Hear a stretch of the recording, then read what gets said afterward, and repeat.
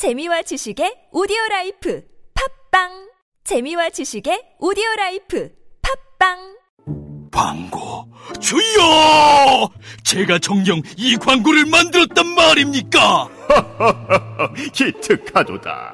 팟빵과 TBS 앱을 통해 나가는 놀라운 팟캐스트 광고로구나. 김어준의 뉴스공장, 9595쇼 등 TBS 인기 팟캐스트의 광고를 리포트와 함께 광고주님께 바치나이다. 이제 인간계의 김 사장은 대박 날 일만 남았노라. TBS 팟캐스트 광고 문의는 에드@팟빵.com이나 전화 02-6903-9261로 하시면 되나이다. 좋구나. 팟캐스트 광고.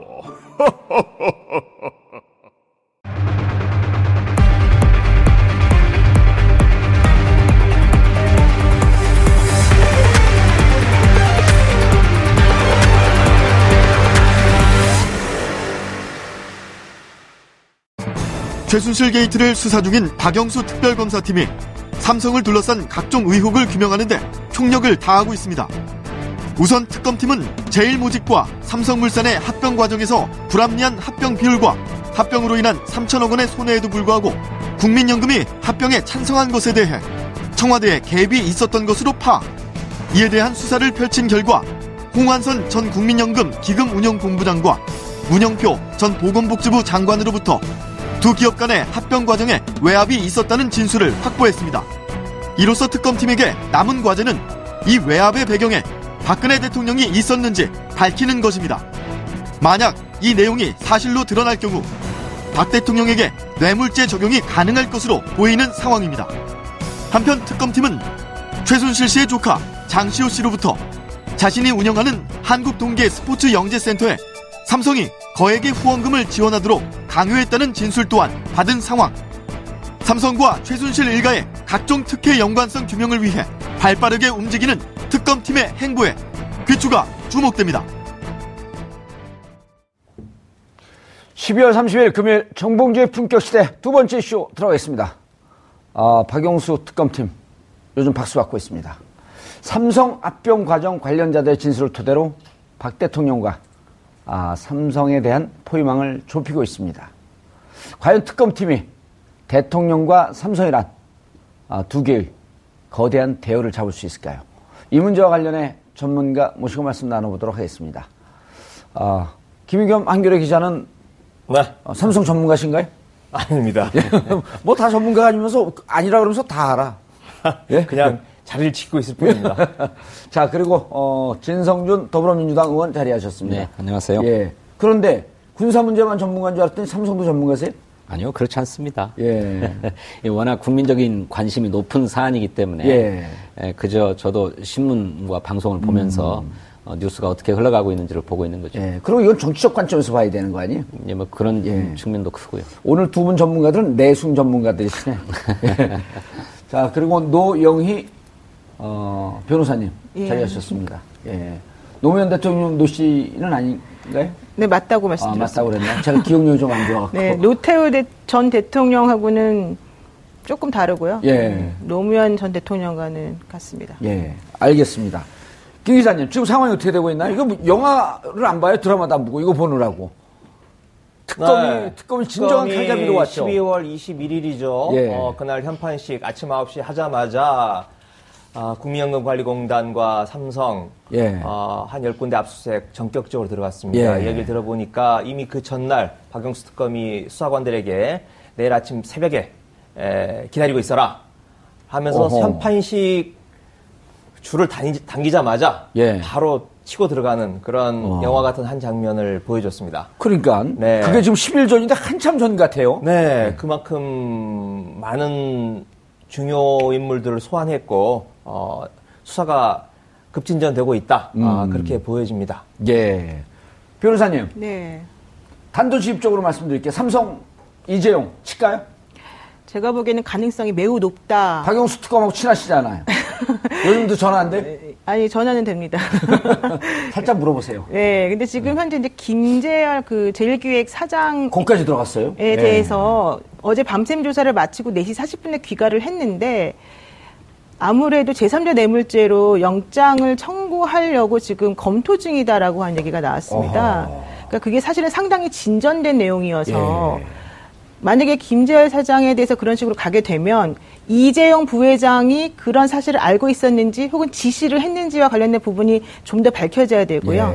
그 부분이 밝혀지게 되면 이재용 부회장에 대해서까지도 사실은 이제 그 검찰 압박 수사가 더 진행이 될 예정이거든요. 알겠습니다. 지난번에 우리 그 시사인의 고재열 기자가 나와서 삼성과 지금 노출되지는 않았지만 또 한 축이 제일기획이다. 네, 제일기획을 유심히 봐야 한다. 그 고재열 기자 오늘 안 나왔습니다. 자, 근데 이 김재열 그 제일기획으로 넘어가기 전에 국민연금 네. 이게 딱 떨어지는 거 아닌가요? 예, 그렇죠. 지금까지의 정황으로 보면 국민연금공단에서 이 투자 문제를 담당하는 본부장이 문영표 보건복지부 장관으로부터 지시를 받고 삼성 합병에 찬성 의결을 행사했다라고 했던 거고 그리고 더 나아가서 문영표 보건복지부 장관도 본인이 찬성 지시를 했다라고 특검에서 시인을 했다는 것입니다. 그러면 문영표 장관이 삼성으로부터 뇌물을 받아서 그런 지시를 한 것인지 아니면 청와대로부터 지시를 받았는지 이것이 밝혀져야 될 대목인데 그 보건복지부의 직원들이나 또 저 홍완선 본부장의 말을 빌리면 청와대의 뜻이니 찬성해라라고 문영표 장관이 지시했다는 거예요. 그런데 이제 그러면 이 문영표 장관이 대통령으로부터 직접 지시를 들은 것인지 아니면 안종범 수석을 통해서 지시를 들은 것인지 이것을 확인해야 되는 것이죠. 김기춘 실장한테 들은 것인지. 지금까지는 김기춘 실장이 그런데 직접 개입한 것 같지는 않아요. 김기춘 실장 이름이 나왔으면 좋겠는데. 모든 것을 다 지금 안종범 수석을 통해서 이런 일들을 벌여온 것으로 이렇게 돼 있기 때문에 아마도 뭐 박근혜 대통령이 직접 보건복지부 장관을 불러서 지시했을 수도 있지만 안종범 수석을 통해서 대통령의 뜻이니까 삼성을 도와줘라라고 지시했을 공산이 매우 크지 않은가 이렇게 생각합니다. 노 변호사님 재밌는 대목이요.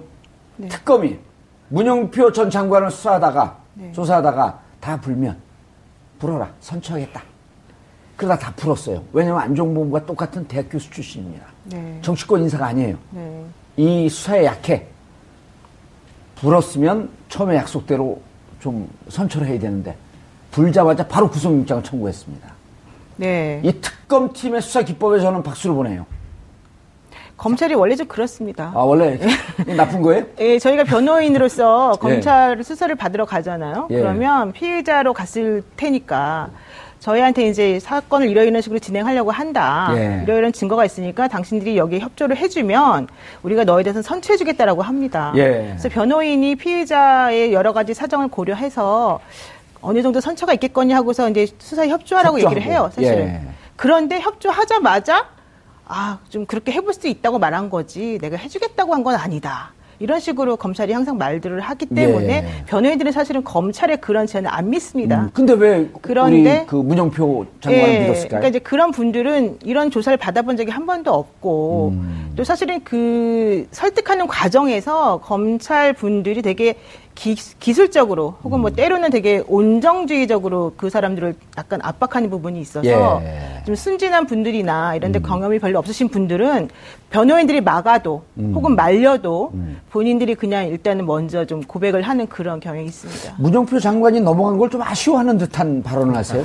아니, 제 입장에서는 너무 다행스럽다고 생각을 해요. 그러나 그동안의 검찰 이제 변호인의 입장에서는 이제 그런 일이 많이 있었다 말씀드리는 거죠. 자, 홍완선 본부장. 기금운용 본부장. 배임 혐의로 지금 그 문영표는 구속영장 신청을 했고 홍완선은 아직 신청 안 했죠. 네네.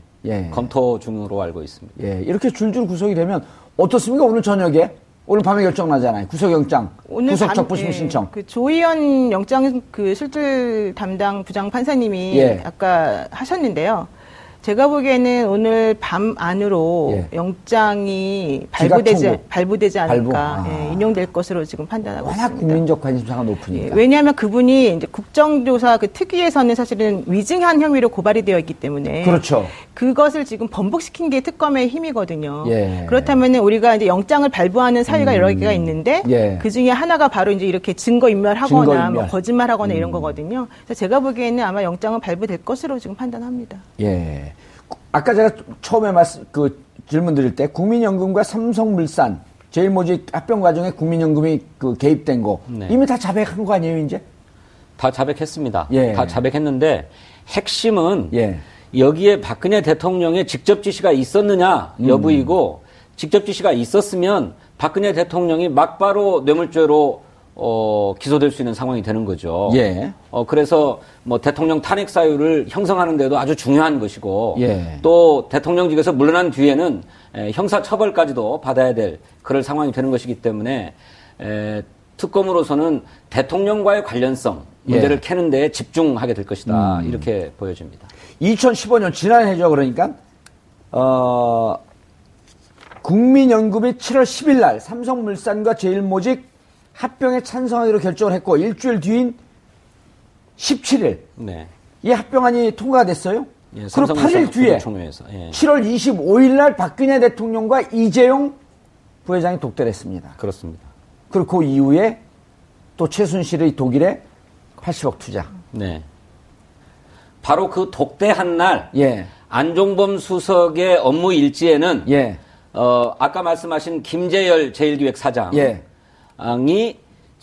이 장시호의 동계 영재 스포츠센터에 예. 지원하도록 예. 한다라고 하는 얘기가 쓰여져 있다고 합니다. 그 17억인가 그랬었죠. 16억 5천만 예. 원이죠. 예, 그게 쓰여져 있기 때문에 박근혜 대통령이 이재용 부회장하고 직접 독대한 뒤에 그 동계 올림픽 센터, 동계 스포츠 센터, 예, 영재 스포츠 센터에 동계 영재 스포츠니 뭐 스포츠 영재 센터인지 영재 센터에 지원이 갈 거다라고 안종범 수석에게 지시하면서 챙겨보라고 했다는 것이죠. 아, 그러면 어떻게 봐야 되나요, 노 변호사님? 그래서 그동안에 안종범 수석이 그 예. 수첩 내용에 대해서 어떻게 진술하느냐가 중요하기 때문에 특검에서 안종범 수석을 오라고 요청을 했었는데 몸이 예. 아프다고 안 나왔었거든요. 예. 그러다가 이제 오늘 오전에 장시호하고 안종범이 다 같이 들어와서 조사를 받아요. 예. 아마 그러면 그 과정에서 안종범 수석이 이 수첩에 적혀 있는 기재 내용이 당신이 임의로 적은 것인지 대통령이 지시로 쓴 것인지 그걸 밝혔을 것입니다. 예. 지금쯤 아마 특검이 이제 그 조사를 다 마치고 있을 과정이 있는데요. 이게 만약에 결론적으로 그런 것으로 대통령의 지시에 의해서 이렇게 쓴 것으로 확인이 된다면은 이제 대통령과 삼성과 최순실과 뭐 이런 사람들 간의 그 뇌물죄 관계가 확연히 드러나는 것이고 퍼즐이 맞춰지는 거다라는 거죠. 김 기자님. 네. 기자 생활하면서 이렇게 가슴 뛰게 익사이팅한 장면을 본 게 별로 없었죠. 네. 근데 그 7월 25일 상황보다는 예. 저는 이건 지금 16억짜리밖에 안 되지 않습니까? 예. 그런데 우리 살면서 16억 못 만져요. 그렇죠. 구경도 못 하죠. 예. 그렇죠.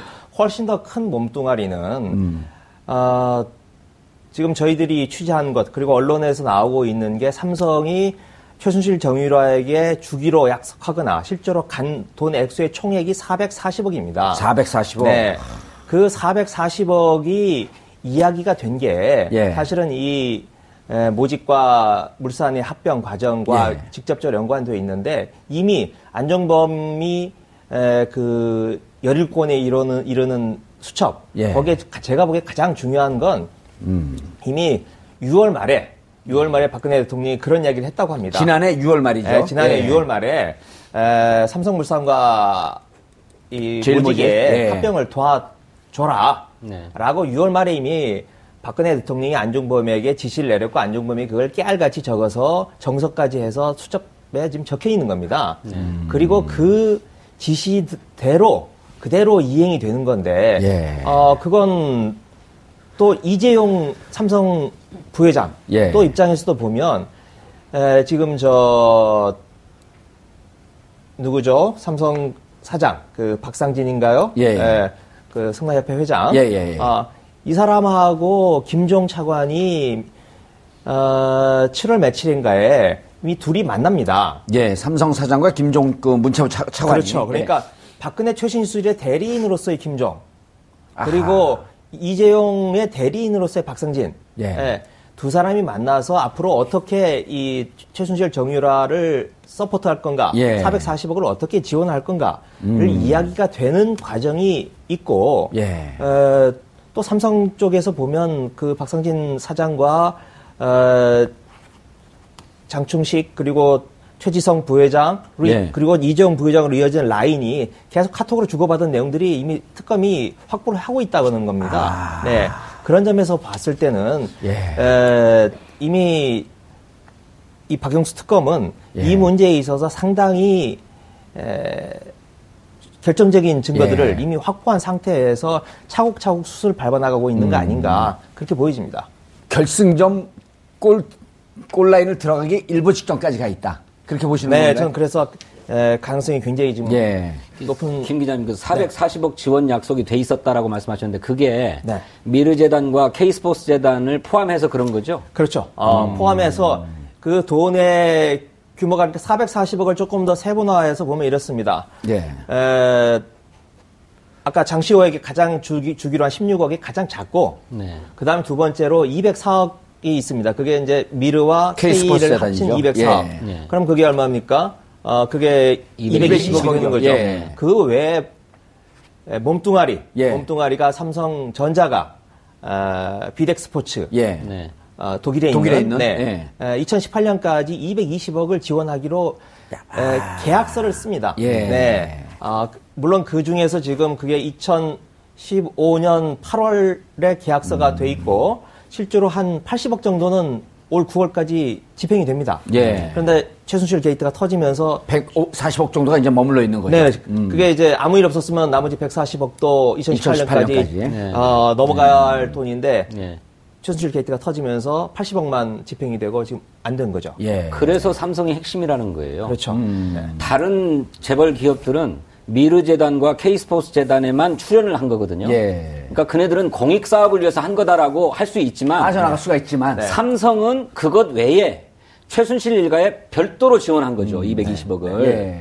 그래서 이게 뇌물죄가 확실하게 성립한다는 것입니다. 그러니까 220억 중에 16억이 최순실에게 직접 장시호에게 들어간 거고. 영재 스포츠 센터. 그래 들어간 거고. 그건 이제 아주 일부인 거고. 일부인 거고. 얘기했듯이 220억이라고 하는 더 큰 돈이 있는 거죠. 비덱스포츠로 할 돈. 그렇죠. 그 중에 80억은 미리 갖고. 이미 갖고.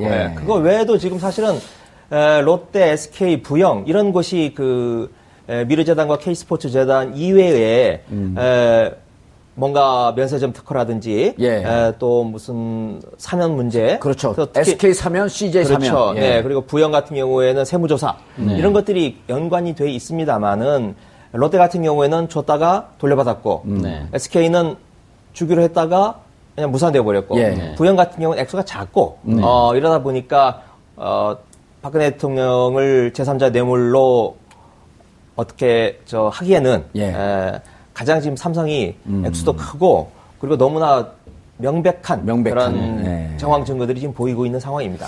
노 변호사님. 네.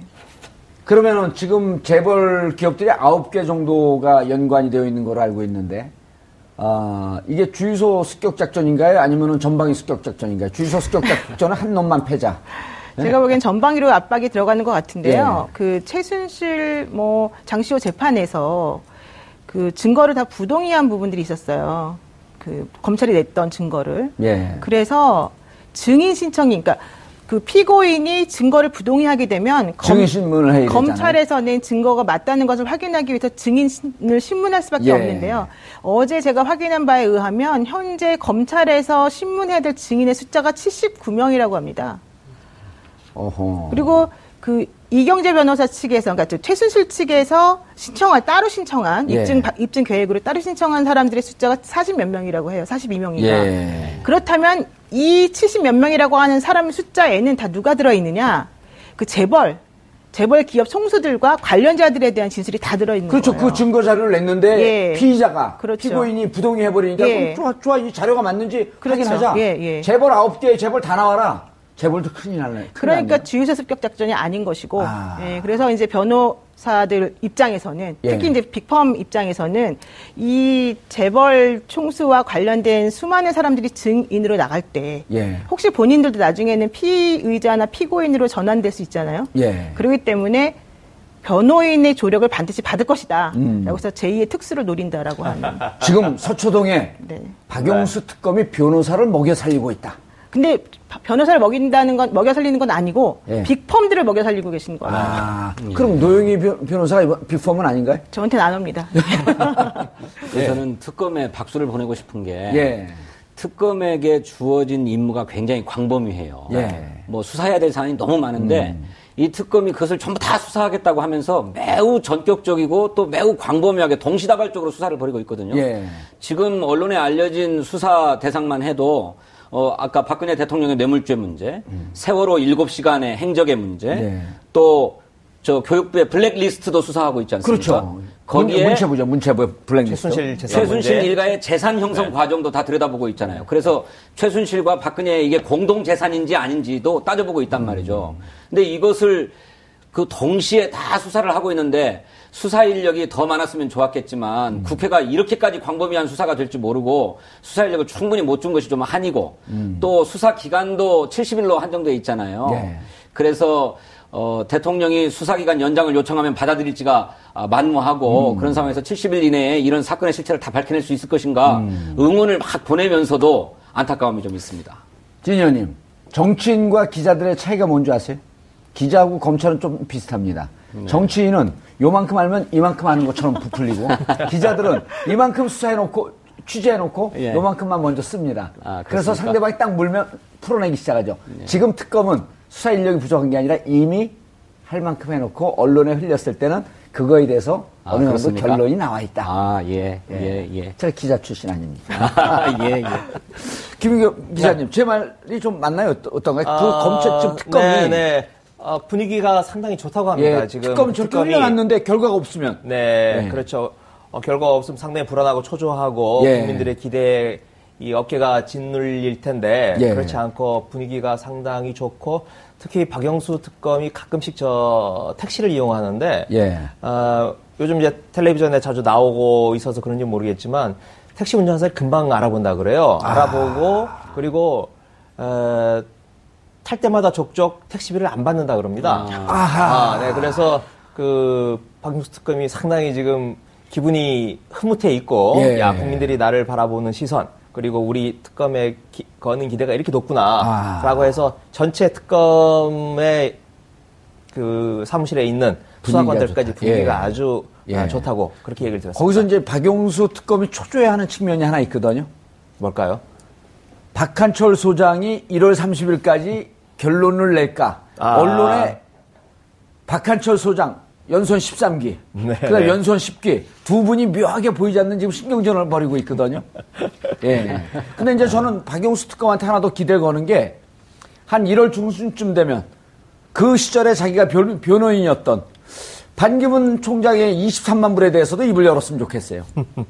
그건 주제와 관계없나요? 네. 지금 너무나 그 부분까지 박영수 특검이 이야기를 하기 시작하면 그동안 수사했던 특검에 대해서도 좀 불신이 생길 불신이 생길 수 있기 때문에 그런데 그 박한철 소장과의 관계는 이런 것 같습니다. 이 헌재에서의 탄핵 문제는 그렇게 형사법적으로 엄밀한 게 아니고 지금 드러난 걸 가지고 판단을 할 뿐이지만 그것과 관계없이 이제 특검은 새로운 사실을 밝혀내서 형법상으로 기소를 하는 문제이기 때문에 경쟁을 할 수도 있다고 보여진 측면도 있습니다만. 알겠습니다. 예. 노 변호사님. 네.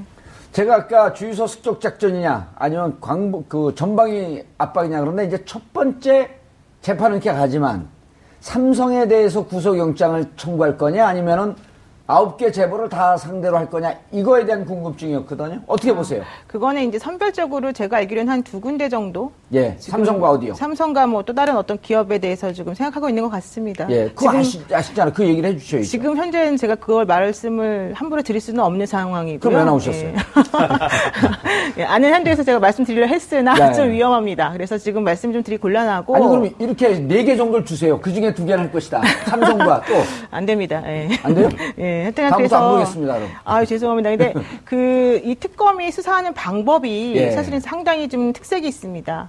그러니까 어떻게 하냐면은 어차피 이 사람들은 불러서 물어보아도 부인할 것이다라고 하는 걸 먼저 전제에 깔고 예. 그분들이 부인했을 때 반대되는 객관적 증거들을 제시함으로 인해서 그 사람들이 부인하는 걸 전부 다 뒤집어 엎는 방법을 채택하고 있거든요. 그러면 피의자나 혹시 참고인은 그렇게 자기가 주장한 게 뒤집어지는 순간 확 무너지잖아요. 이게 한순간 착 무너지지 않습니까? 예. 그래서 그런 기법을 많이 사용한 것 같고, 그래서 압수수색이라던가 특별수사본부에서 하지 못했던 부분을 특별히 더 건드리면서 사람들이 허를 찌르는 방식으로 수사를 지금 하는 것으로 알고 있습니다. 예. 네.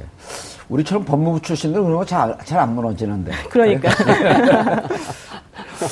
자, 다시 보건복지부 얘기를 좀 가봐야 될 것 같아요. 네.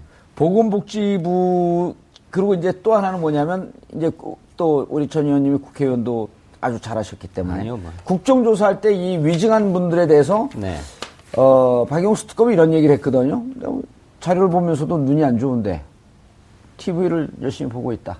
네. 국정조사. 좀 뻔한 건데 다 거짓말하고 있다. 네. 위증으로 국회가 고발하면 언제든지 그거에 대해서 조사할 준비가 되어 있는. 네.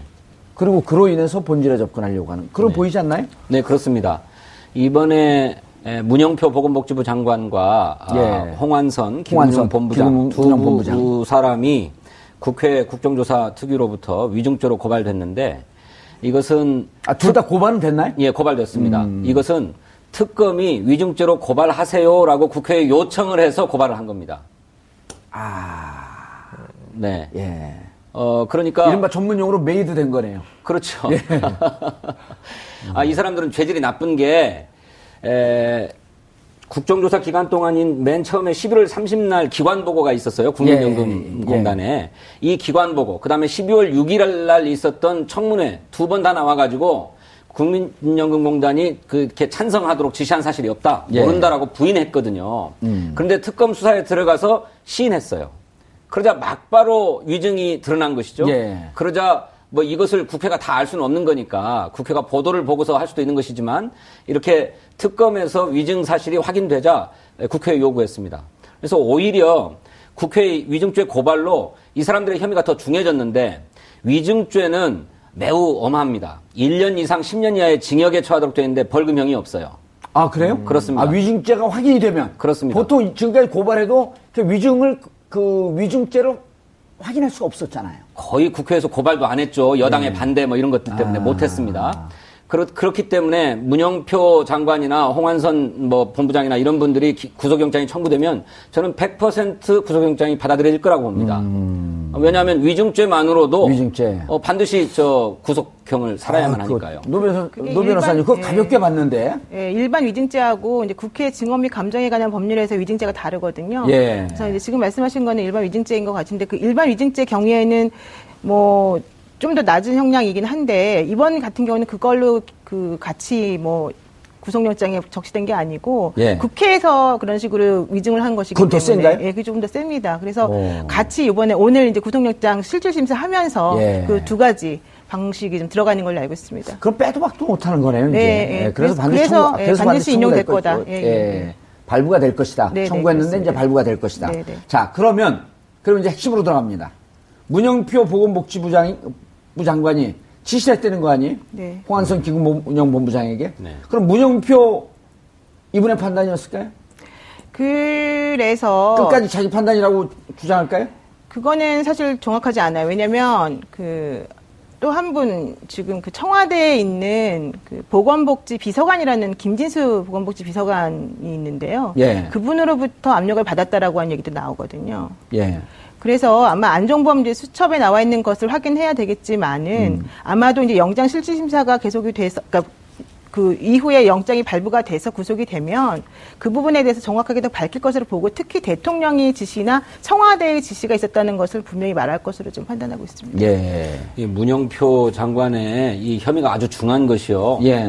무엇이 중한데 할 때 그게 중하네. 국민연금공단에 이 투자를 결정하는 투자위원회가 있었어요. 근데 이 투자위원회에 성향도 다 조사를 했어요. 맞아요. 그 성향 조사하는 게 그게 민간인 사찰 아닙니까? 그러니까 이 사람이 이 삼성 합병 문제에 대해서 찬성을 할 거냐 말 거냐 다 성향 조사 해가지고 반대할 것으로 보이는 사람들을 경질했습니다. 세 사람을 바꿨어요. 그래가지고 세 사람이 다 들어가가지고 다 이 사람들은 찬성표를 던졌어요. 뿐만 아니고 오늘 나온 얘기입니까? 그 삼성 합병 문제에 대해서 소극적이었던 보건복지부 간부를 그만두라고까지 했어요. 예. 그러니까 매우 적극적이고 주동적으로 이 국민연금의 찬성을 만들어내기 위해서 막 노력을 한 거죠. 예. 네. 예. 아까 우리 노 변호사님 김진수 비서관이죠. 김진수 비서관 이야기를 했는데. 보건복지 비서관인가요? 네. 저희들이 취재를 해본 바로는 이렇습니다. 아까 6월 말에 박근혜 대통령이 안종범 수석에게 도와줘라 라고 이야기를 하고 안종범은 사실 국민연금관리공단과 무관하다고까지 할 수 없지만 직접적인 수석이 아닙니다. 최원영 고용복지수석이 따로 있습니다. 예. 그런데 최원영 고용복지수석을 제껴놓고 자기가 문영표에게 직접 지시를 내립니다. 그런데 안종범이요? 안종범이 문영표에게 직접 지시를 내리는데 또 실무적인 뒷받침이 필요하지 않겠습니까? 예. 그걸 이제 자기 비서관이 아닌 고용복지수석, 최원영 고용복지수석 밑에 있는 김진수 비서관에게 심부름을 시키는 거죠. 네. 그런데 이제 그건 굉장히 보조적인 심부름인 거고, 안종범이 문영표에게 직접 지시를 하고, 문영표는 또 그 안에 연금정책국장이라든지 그 보건복지부 내의 국장 과장들이 있습니다. 또 그 사람들을 제껴놓고 직접 홍완선에게 지시를 내리는, 그래서 굉장히 뭐라고 이야기를 해야 될까요? 하여튼 공식 루트, 공식 체계를 거치지 않고 비선 조직으로 이 국민연금관리공단이 결정이 내려지게 됩니다.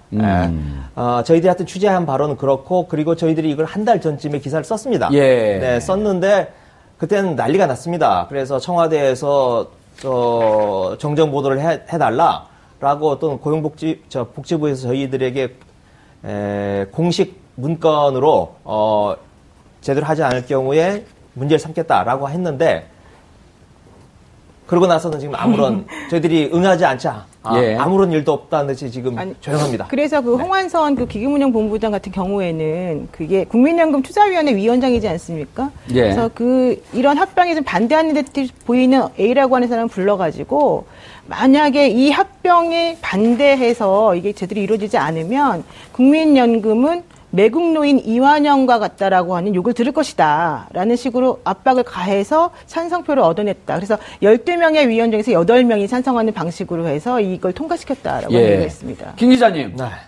안종범, 문영표, 홍완선, 이게 다 자기 자기 공식적인 명령 계통이 아니거든요.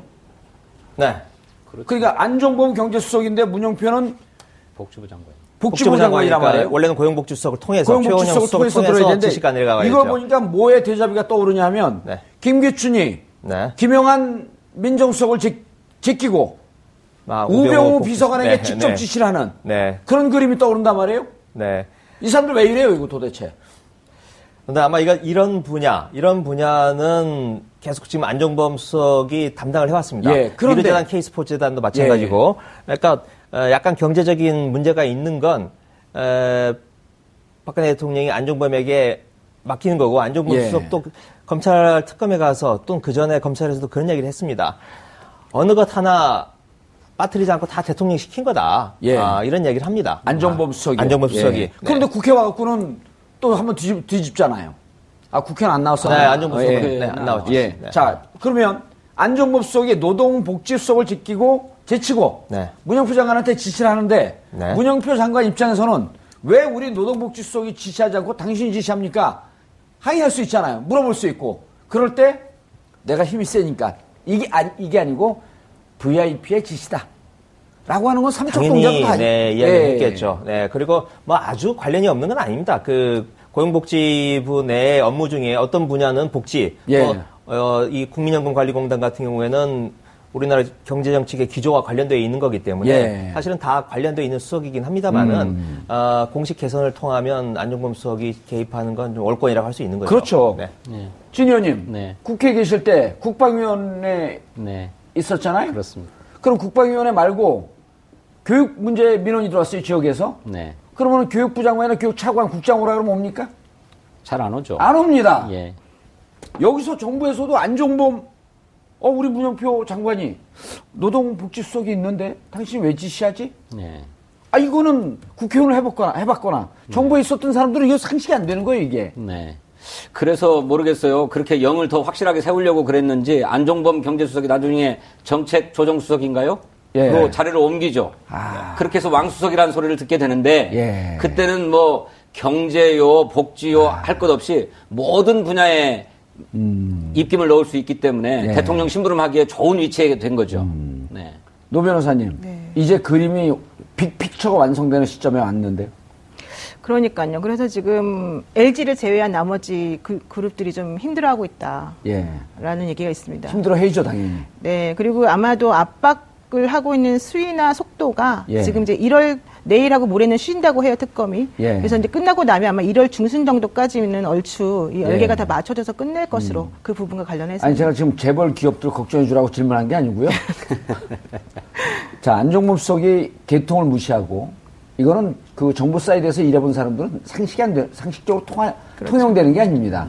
그러면 안종범 수석이 정책 수석으로 이제 옮기기 전인데 그럼 내 뒤에 누구 있다라고 하는 것을 얘기를 했었어야 되는 거 아니에요, 이분들한테. 그리고 이거 특검 갖고 얘기를 했을 거 아니에요. 그렇죠. 그리고 이렇게 조인타를 죄송합니다. 이렇게 팔목을 비트면서 이제 돈이 나오기 시작한 건데 이렇다고 한다면 VIP 지시였었다라고 하는 게 검증이 되면 제가 궁금한 건 뇌물죄, 뇌물수수죄로 우리가 지금 2달 동안 얘기하고 있는 거 아니에요. 제3자 뇌물수수죄. 이게 갈 수 있나요? 네, 갈 수 있다고 보고요. 근데 이제 VIP의 지시가 있었다라고 하는 것은 안종범 수석도 이미 여러 차례 말을 했는데 그것만 가지고 부족하다는 게 왜 그러냐면은 객관적으로 VIP가 지시한 그게 없어서 지금 그런 거거든요. 왜냐면 다른 사람들 다 부인하고 있으니까. 그래서 지금 만약에 한 명만 VIP 지시다라고 말하면은 약간 증거 능력이 조금 떨어진다고 보겠지만 수많은 사람들이 다 그와 같은 방식으로 일관성 있게 진술을 한다면 그게 바로 객관적인 증거가 되는 거거든요. 그래서 우리는 그걸 노리고 있는 거죠. 알겠습니다. 진 의원님. 네. 뇌물죄로 가는 건가요? 갑니다. 예. 진 의원님 이렇게 단정적으로 얘기하는 거 처음 봤는데. 그렇습니까?